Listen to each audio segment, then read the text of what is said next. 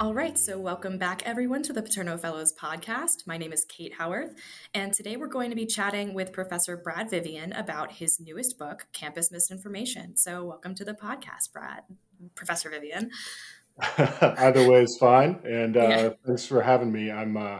The book is in many ways kind of about student life, obviously on college campuses. So I'm excited to talk to people who are doing a podcast from Penn State students to Penn State students.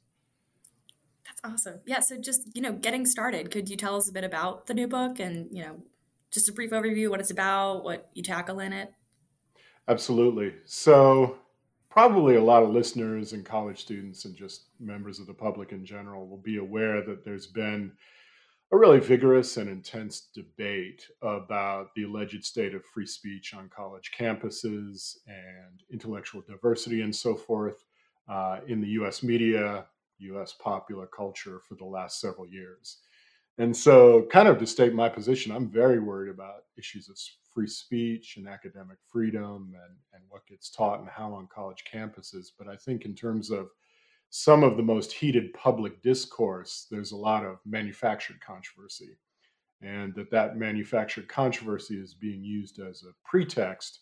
You can invoke the idea of free speech and let's have more viewpoints, but if you actually really mean very narrow things by those terms, you end up with a lot of what we're seeing in educational spaces today, where we're dealing, and I think this is a pretty nonpartisan assessment, we're dealing with kind of a wave across the United States, not only in higher education, but K through 12 education, of state interference with what gets taught and how it gets taught, what professors or teachers can say, what students can learn.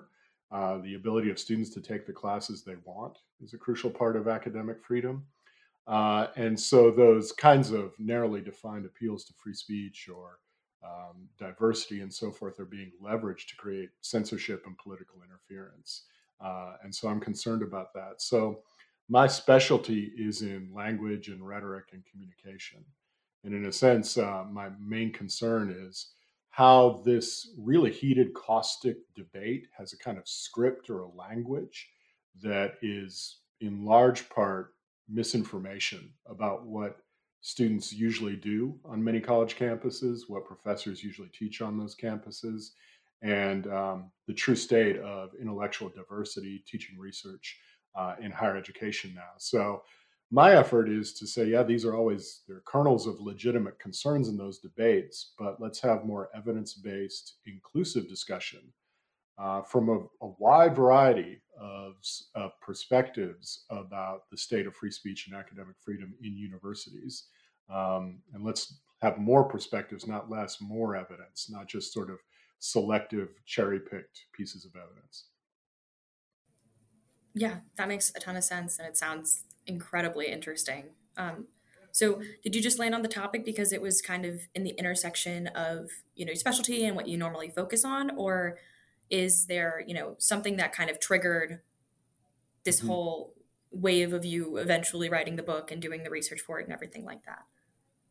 Sure. So, right at the high point of what I describe in the book, well, there's a time period to this. I would say, sort of starting in the mid 2010s, and then especially 2017, 2018, there was a rising and concerted anti university push in this country. And a lot of the discourse I analyzed was about, I call it kind of deeply cynical, very selective, misleading circulation of anecdotes and intentionally hyperbolic stories or narratives about scary things that were allegedly happening on college campuses and scary ideas that most students allegedly had, or dangerous behaviors that they were engaging in. So a lot of this is very much ramped up hyperbole around 2017 and 18 as part of what I try and make the argument is it's a very conscious effort to delegitimize open spaces of higher education in the US. And at that time, I was serving in two administrative roles at Penn State. One, I was serving in my home department, Communication and Arts and Sciences, as our director of undergraduate studies. And we were overhauling our undergraduate major, and I was trying to sort of just do a good job there, think about high quality forward-thinking major like ours for these times. At the same time, I was serving as director of the Center for Democratic Deliberation in the McCartney Institute for Democracy here. So I was also paying a lot of attention there to the erosion of public discourse about democracy and just the erosion of democracy itself, a lot of messages about that, both here in the US and abroad. And so putting the two roles together, one of the key symptoms of backsliding in democracy and rising authoritarian sentiment is anti university rhetoric and attacks on higher education and the idea that there are supposedly radical, dangerous ideas being fomented in universities so that the state has to come in and sort of regulate things more tightly and take control.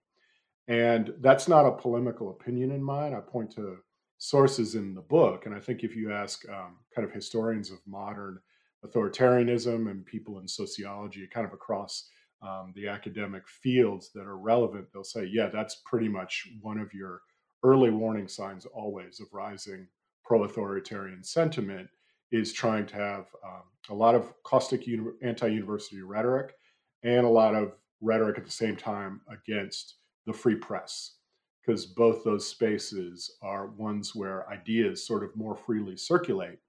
And if you have a system where you have a leader or a party that wants to sort of more tightly control the terms of public discourse and what ideas people have as they come up from youth into society, then you're going to try and regulate those two spheres. So those administrative roles, I was serving in both of those. I was aware of that connection then. And I'm seeing a lot of things in the media and the ways a lot of people are talking about higher education just in these terribly negative, um, enraged, oftentimes, terms with a lot of manufactured controversy. So a lot of this sort of fit that pattern to me. And I tried to, as I said, I tried to look into it and present this book as a way to reframe the debate in a more constructive manner. Yeah, that makes a lot of sense. I mean, would like just because I'm kind of thinking about this as we're talking about it. Do you Mhm. think that like a good example of that indication of democratic backsliding and anti-university rhetoric could have been seen in historically, maybe in like the Cultural Revolution in China in the 70s? Would that be a good kind of way of Yes, thinking about it? absolutely. And, I know people like to sort of apply broad categories of sort of leftist or right wing labels to these things. And the fact that you point to the Cultural Revolution is an indicator of the degree to which both extreme left and right wing movements that end up being pro authoritarian or totalitarian, they sort of go beyond those typical definitions and they tend to end up at similar places. So, um, you know, uh, extreme fascism in Europe in the 30s and 40s was all about first seizing control of sort of cultural, educational, journalistic institutions. And then we had the same thing in the Cultural Revolution, absolutely. And then even closer to our time, well, the Soviet Union was very much about this as well. And one of the reasons, actually, sort of coming dovetailing with this anti university rhetoric that is circulating in the US in the late 20 teens, is the fact that some of that comes abroad from places like Russia and Eastern Europe. And the connection there with the Soviet Union is that when the Soviet Union collapses in the late 80s, early 90s, and society begins to open up, it's still, Russia's still very, a lot of scholars will say, still very much kind of, people have a Soviet way of thinking. They're not used to new ideas. And so, what are the institutions in a space where society is opening up? It's being less totalitarian, where new Western ideas about individual rights and about the idea that everybody's equal and that we should have non corrupt popular representation, where are those ideas going to first filter into a society where a lot of people are used to sort of being obedient to the authorities? It's going to be in the free press and in universities. So, a lot of what has happened more recently, that is, that there's no surprise that really strong anti university attacks have happened in those former Soviet spheres, and they're sort of gravitating back across Europe to other parts of the West now. Yeah, which is It's just an interesting transition of those trends just globally, which is really fascinating. Would you be able to give some examples of like the anti-university rhetoric and stuff like that that you saw in your administrative roles or that you've kind of come across in your research when you've been working on this? Sure. And just in general, though, again, this kind of language will probably be familiar to a lot of people because it's become a polemical staple of a lot of superheated punditry about higher education. So the language or the key terms, the buzz terms of saying undergraduate students are badly coddled, that they are easily emotionally triggered, and they have fundamentally irrational social and political ideas now, or that they're being indoctrinated into these radical ideas. In addition, a lot of the most caustic political debate we have now in the nation, um, terms like cancel culture, for example, or the debate over wokeism and so forth, or this idea that something called critical race theory is especially scary and should be taken out of public school, it should be censored. All of these key terms I'm describing, um, the first observation is that they all come out of originally narratives applied to college campuses to say what a danger those campuses are and what radical, irrational, overly emotional spaces they've become.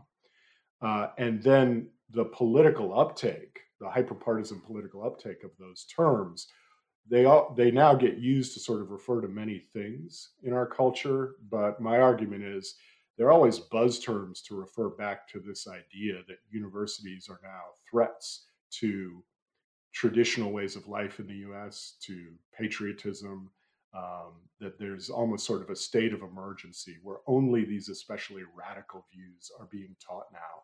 And what a terrible thing that is in terms of the future well being of the country as a whole. So that's the kind of language I focus on apropos of my specialties. But in terms of the connections, like what I was noticing, and I continue to still learn more and more about this. What I was noticing in terms of that vocabulary then is I bet a lot of listeners will be used to that only as a feature of US public discourse and partisan debates about the state of free speech on college campuses here. There's many thematic connections to things I was just describing in, say, Russia, parts of Eastern Europe, and countries now like Poland and Hungary, where very similar arguments and very similar key terms get made, get used to describe students and faculty. And so if we think about in the US, what are the what are the targets of these heated anti-university attacks? They're programs to make college campuses more diverse, more inclusive. They're programs to sort of talk about newer academic fields like African American studies, Middle Eastern studies, sex and gender studies, which are actually very popular with a lot of students. So they're fields that have the targets are things that have to do with culture, with efforts, and some of these are successful. Some of these, everything always deserves criticism and scrutiny.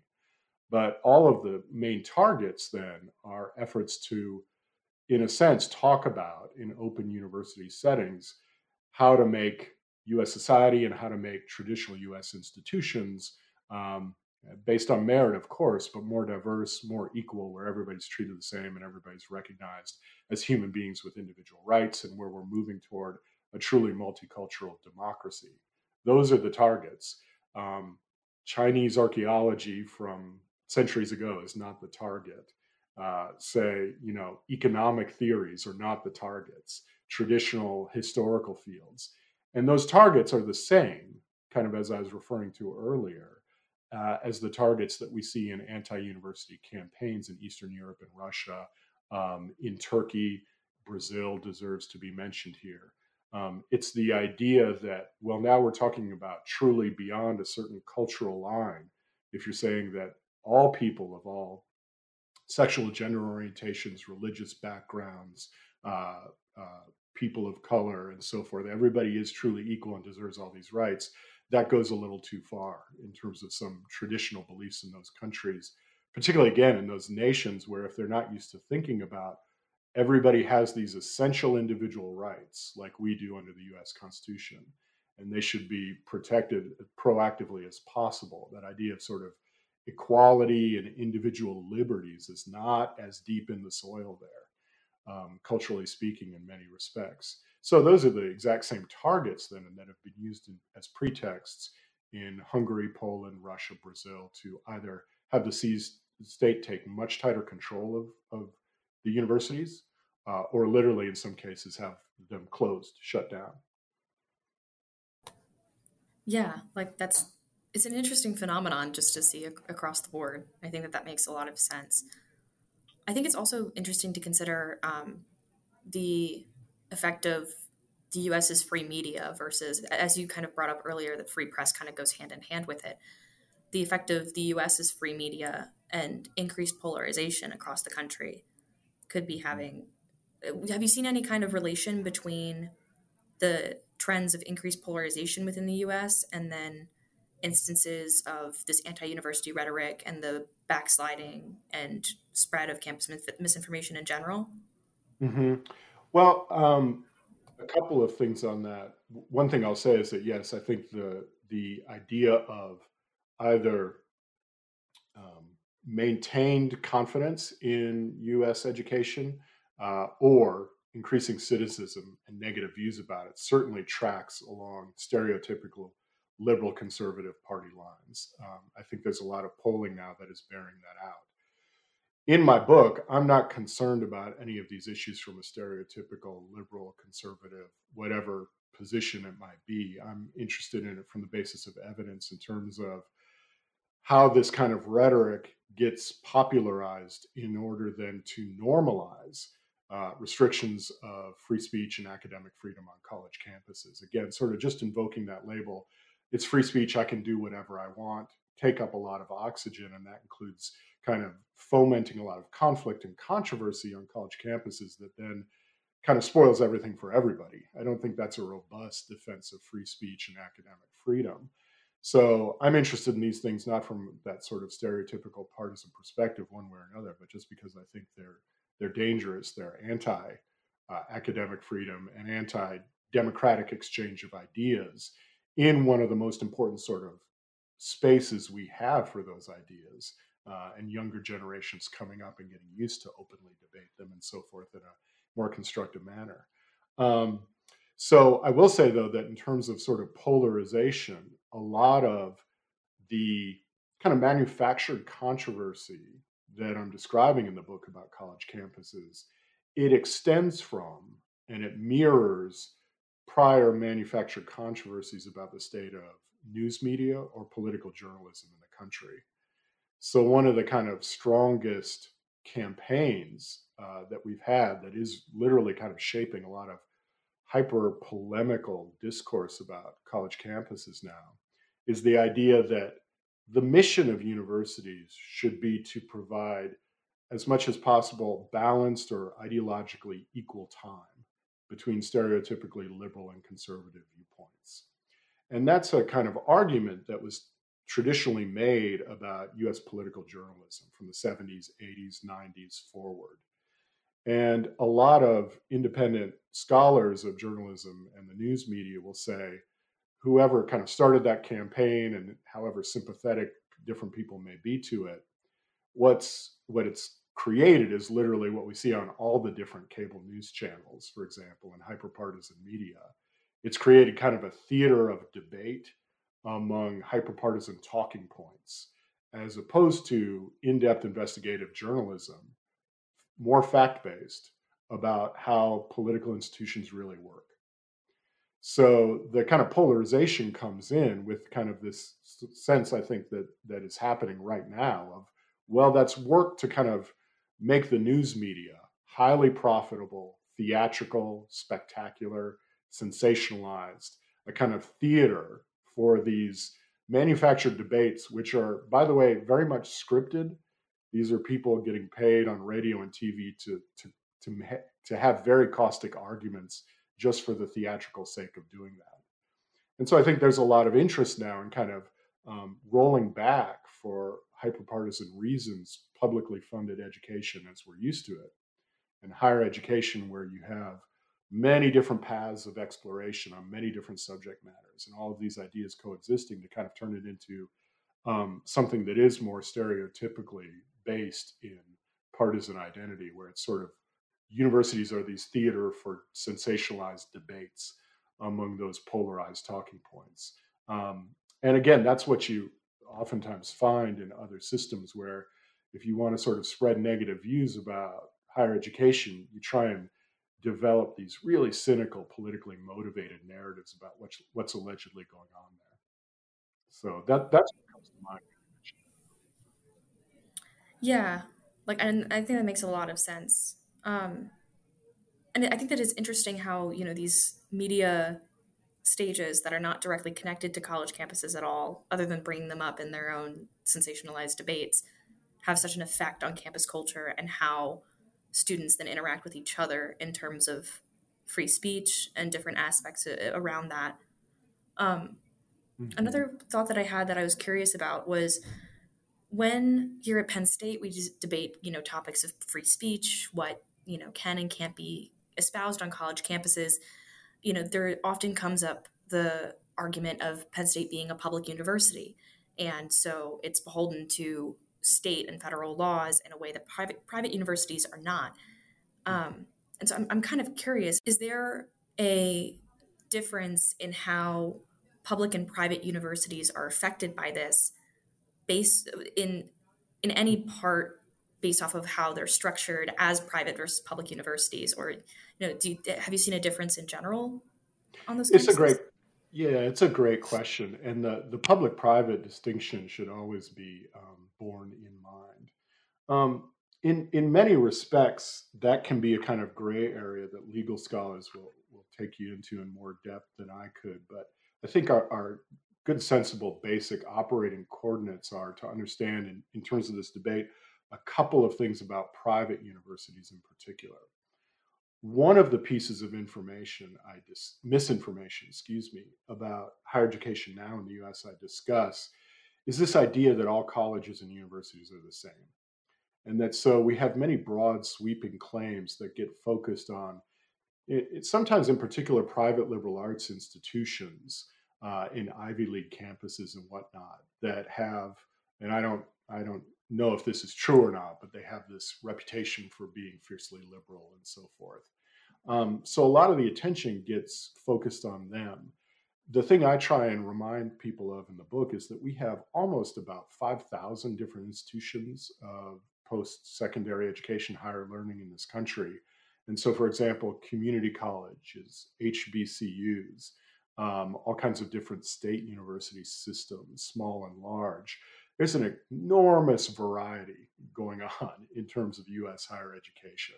And so, just if you appreciate that fact, including all those private institutions within it, it's very difficult to make these sweeping claims that most or all professors are like this, or most students think this way now and only want this, and all college campuses are this other way.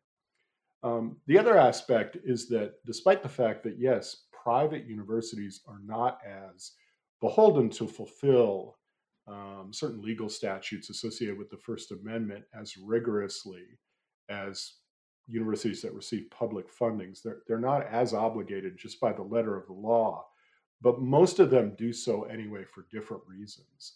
If you want to attract students to come, to pay high tuitions and so forth, you need to give them a very positive experience, a kind of open and inclusive campus environment.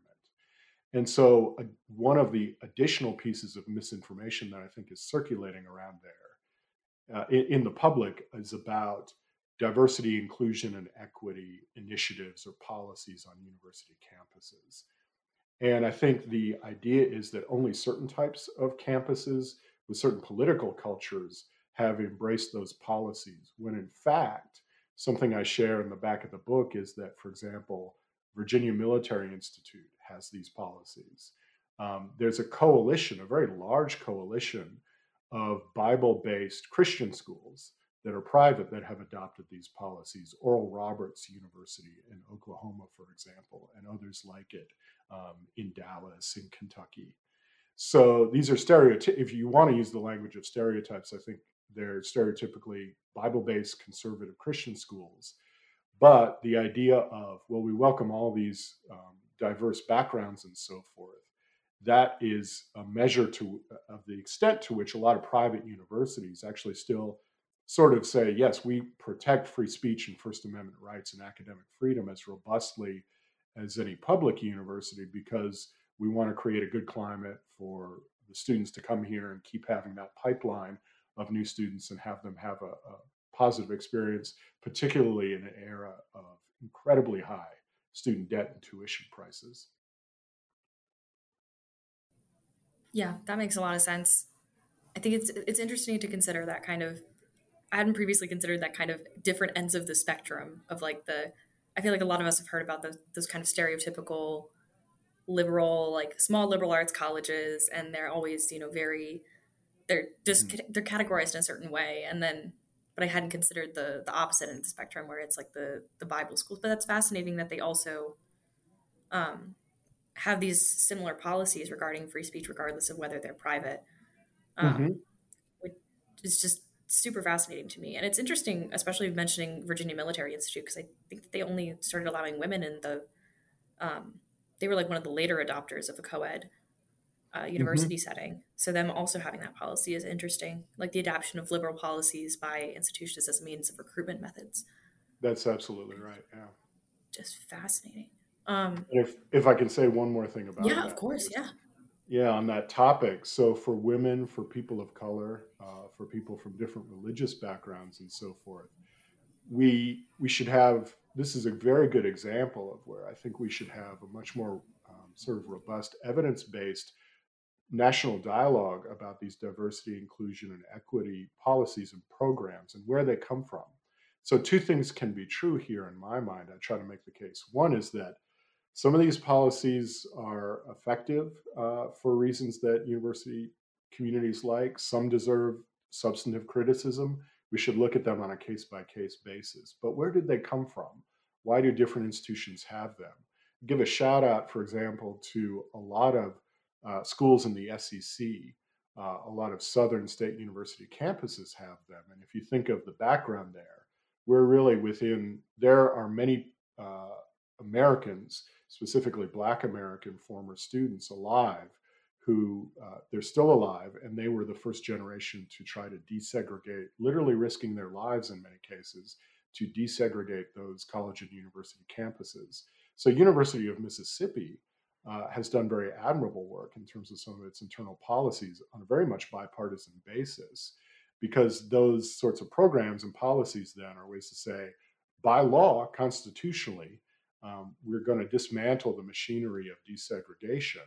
And that's a free speech issue. If you have a substantially segregated campus where large portions of the population that would ordinarily qualify can't come in, they can't express themselves, they can't help to enrich the academic environment and the environment of dialogue and learning from many different viewpoints on those campuses.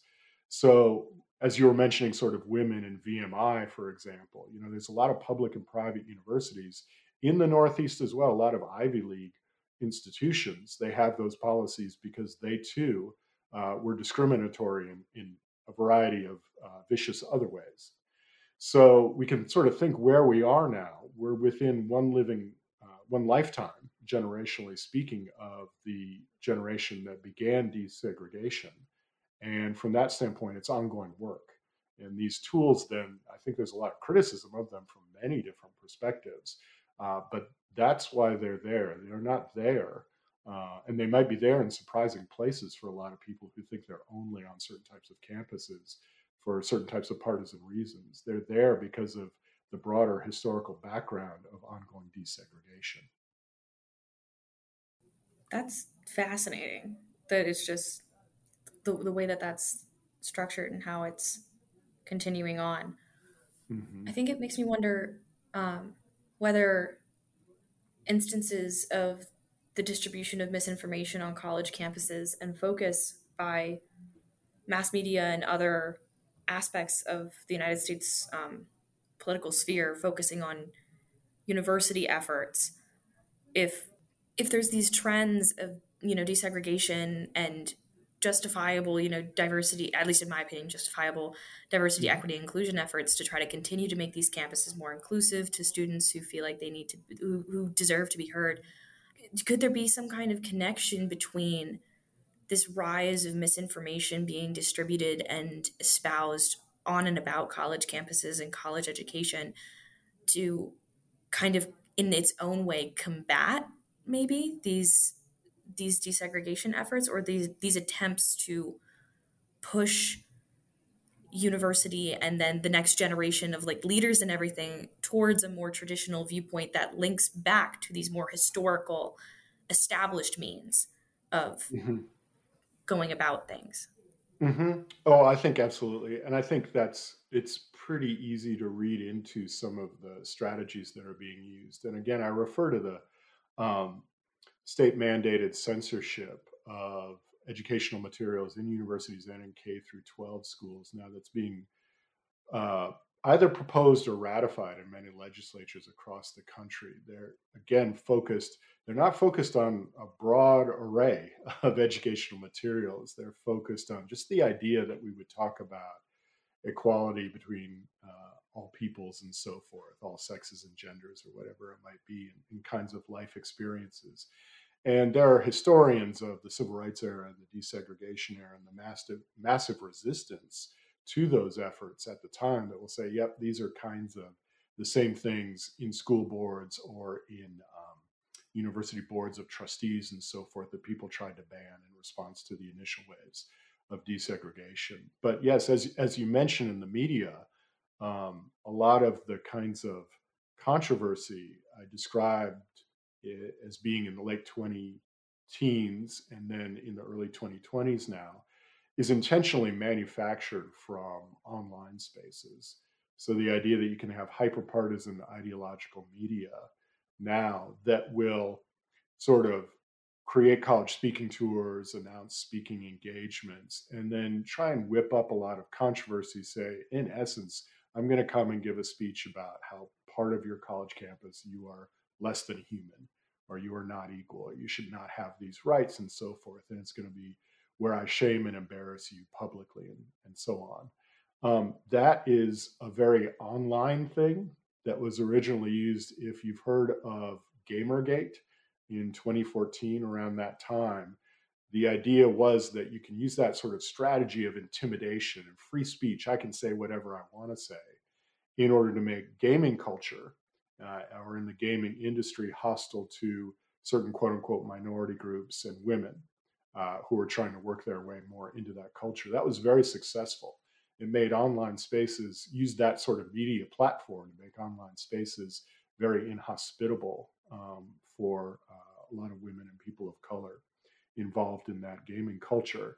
And so it's there are documented connections here where the media is being used to sort of create this spectacle of a one-time controversy that everybody focuses on. And the idea is to have it go as terribly as possible, not to make it actually an inclusive, real, robust discussion of ideas, because then people will fixate on, oh, that's what's going on in universities right now, how terrible it is. And so there's that kind of extremist use of the media. And what I've also examined in the book is how we have a lot of people who are trying to describe themselves as centrists, as public intellectuals, who will try and split the difference. And this shows up in national journalism and op-eds and so forth, and say, well, maybe all these undergraduates are irrational, and maybe they're all easily triggered and so forth, which is ignoring the sort of context that these are intentionally manufactured ugly episodes. And I have issues with how people respond to them in a way that would just continue to escalate. But I think we should also just sort of think about the ethics and the issues of responsibility of the people who intentionally try to escalate and create ugly conflicts in the first place. They bear proportional responsibility for their speech. If you're going to have dehumanizing rhetoric that intentionally tries to use the media and then on site events to incite people, be honest about that and think about your ethics and responsibility as well. Yeah, that's really interesting, especially how different people respond to different. I know there have been some events at Penn State over the past couple of years that have triggered, different responses and caused a lot of debate among students about, Sure. misinformation, the spread of information both online and in general. And it's been interesting to see the different debates and standpoints on what the best way to approach that is. So I guess my Hmm. my next question would kind of be, if there's this misinformation just being spread and there's all of this both extremist but also anti-university rhetoric that's going around, that's also Hmm. influencing how college students handle themselves and handle interactions on campus. Like, as Penn State students, like, how could we be more conscious of this and what's going on, and how do you think we should approach this, I guess, is my question. Hmm.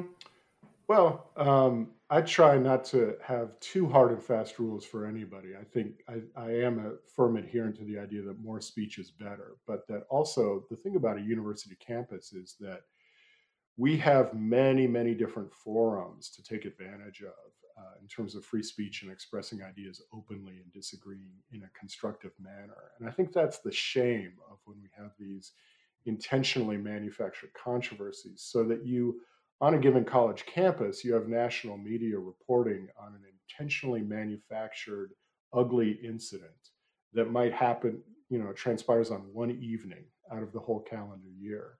And so you're at University Park, and if you can imagine, on the same day that that ugly incident takes place, how many, literally just in this one location, university classes happened in how many different academic fields. And on that same evening, how many different cultural performances or lectures were taking place. And on that same day, how many different faculty members met and how many different committees in order to think about the shared governance and have good discussions about the university, or student organizations, how many of them met. So this kind of super hyper focus on one incident and one, and I'm not saying that, bad behavior from any perspective should be excused. They should be dealt with proportionally.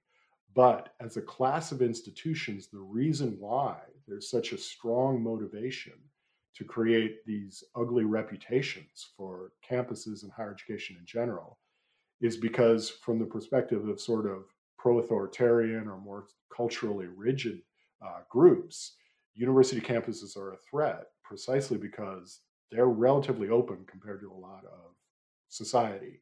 As a class of institutions, the free press and universities, by and large, protect First Amendment freedoms much better on a day-to-day basis than other parts of society do.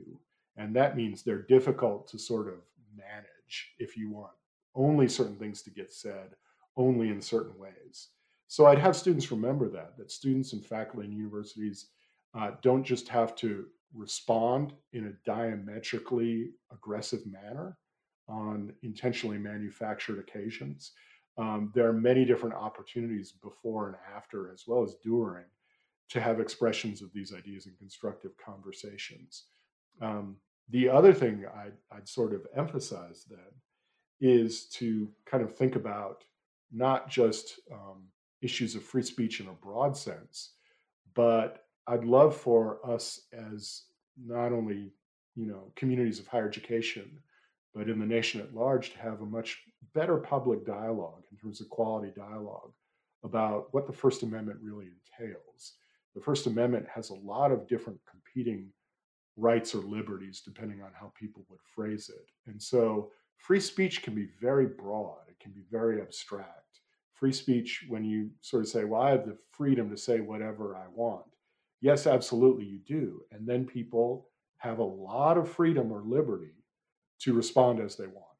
That includes creative acts of nonviolence, that includes dissent, that includes passionate counter speech and protest. So we've gotten to a point too, in terms of what I call campus misinformation, with this idea that um, the idea that only certain people have kind of a right to stand up and speak, and that somehow if you protest that, or you engage in creative nonviolent disruptions, and so forth, or acts of civil disobedience in society at large, that somehow these aren't protected by the First Amendment. Somehow those are against free speech. Actually, they're forms of free speech that are just as protected, and they're not protected in authoritarian systems. They're some of our most essential democratic liberties, the idea to speak, but also to speak back. So I think having a much more kind of evidence-based, detailed look at what we talk about when we use terms like free speech, and what we mean when we say this part of the First Amendment, that one, would give us much more detail and texture and help recognize everybody's competing rights in these relatively open spaces of university settings. Yeah, that makes a ton of sense. Given our respective time constraints, I think that, this could be a good place to wrap up. But thank you so much for chatting with me about your book, Professor Vivian. I just really appreciate it. It's been a really fascinating conversation. Oh, thanks for the opportunity. I appreciate being able to appear. The thoughts, opinions, and beliefs expressed during this podcast episode are those of the individuals and not representative of the stances of the Paterno Fellows podcast, the Paterno Fellows program, Penn State College of Liberal Arts, or Penn State University. Thanks for listening. We'll see you next time on the Paterno Fellows podcast.